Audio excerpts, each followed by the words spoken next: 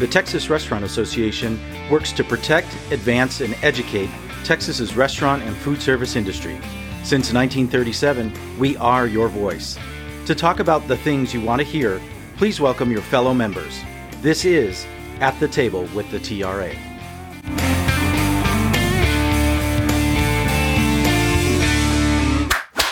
Welcome back, and welcome to an episode of a special series where we leave the table and bring you the latest goings-on of the 88th Texas legislative session from the Texas State Capitol, with TRA President and CEO Emily Williams-Knight and Chief Public Affairs Officer Kelsey Erickson Streufert.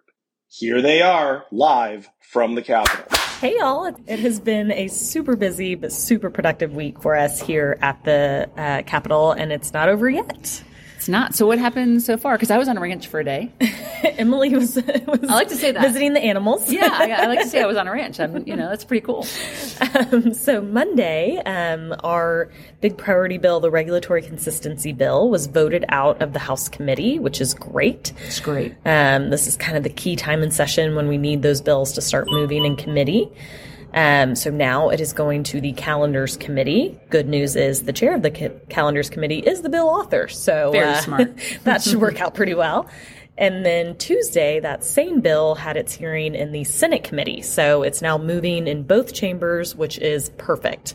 So lots more work to come. If you haven't used the phone to action link to send an email to your legislators on that bill, please do. It takes 2 seconds and is super valuable for our advocacy efforts. Absolutely. And then today has been a busy day too. Emily, you want to catch us up on today's activities? Yeah, absolutely. So our sort of call it restaurant cleanup bill, but a lot of the different aspects from all the legislation we passed last time and coming out of the pandemic, we have a great bill to sort of clean up. Is that the right word?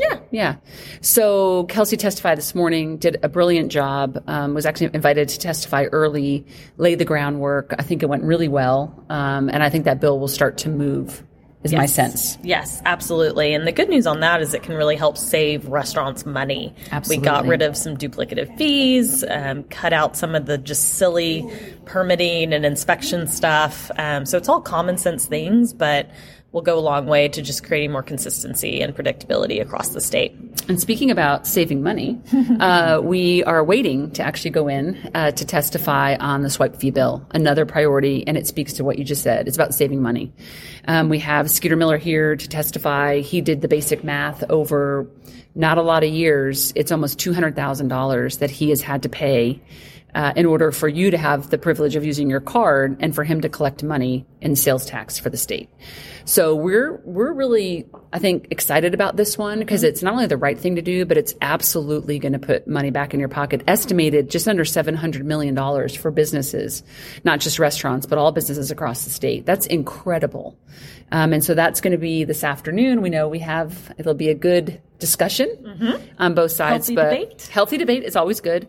But we're here, and a lot of you folks came over today and dropped cards in support, and we always appreciate that. And if we need you again on this bill for a phone to action, please, as Kelsey said, the one thing you can do, we're here kind of fighting the good fight, but you just give so much more support and power if you just click the link and take literally 1 minute, and it will send it to your elected officials. So we're going to do another push on that, but that's how you could really help us right now. Absolutely. And share those links as well with your managers, with your customers. Anyone can participate, and it makes a huge difference. So that's this week. That's this week so far. We weighed in on a bunch of other bills too, but that's it for the priorities. And the House considers the budget tomorrow, so that's going to be a long day. Then there'll be a little bit of a break for Easter, and then a sprint to the finish line. So stay tuned for more updates. Click those action links when we send them, and reach out if we can help you in any way. Absolutely. Thanks so much, everyone. Take care. Bye, y'all.